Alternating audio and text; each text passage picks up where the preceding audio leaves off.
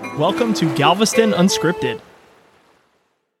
The East End Lagoon and Nature Preserve. The East End Lagoon has been a destination for tourists and locals since its inception on the far east end of Galveston Island. The East End Lagoon Nature Park and Preserve is located at the extreme east end of Seawall Boulevard along Boddicker Drive, adjacent to East Beach.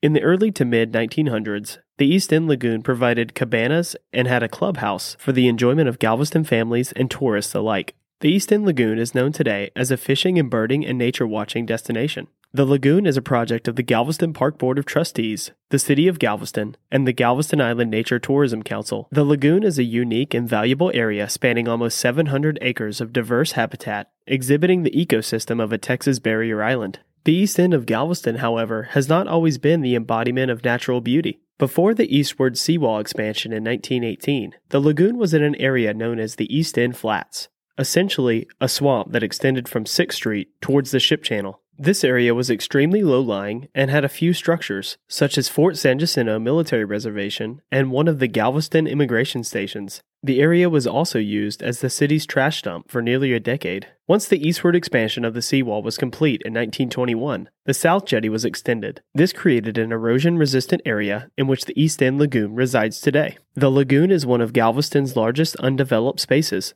including one of the few remaining sizable tracts of coastal prairie, which is home to an increasingly rare ecology. The site contains both tidal and non-tidal wetlands, beach dunes, a freshwater pond, black mangroves, and upland prairie, along with an extensive marine coastline. This area serves as a critical habitat for many species, so preservation is key to all those involved in this area. Go check out the East End Lagoon, and don't forget your fishing pole and binoculars. There are a number of walking trails and birding stations for your enjoyment. For historic resources or more information, check out the episode description.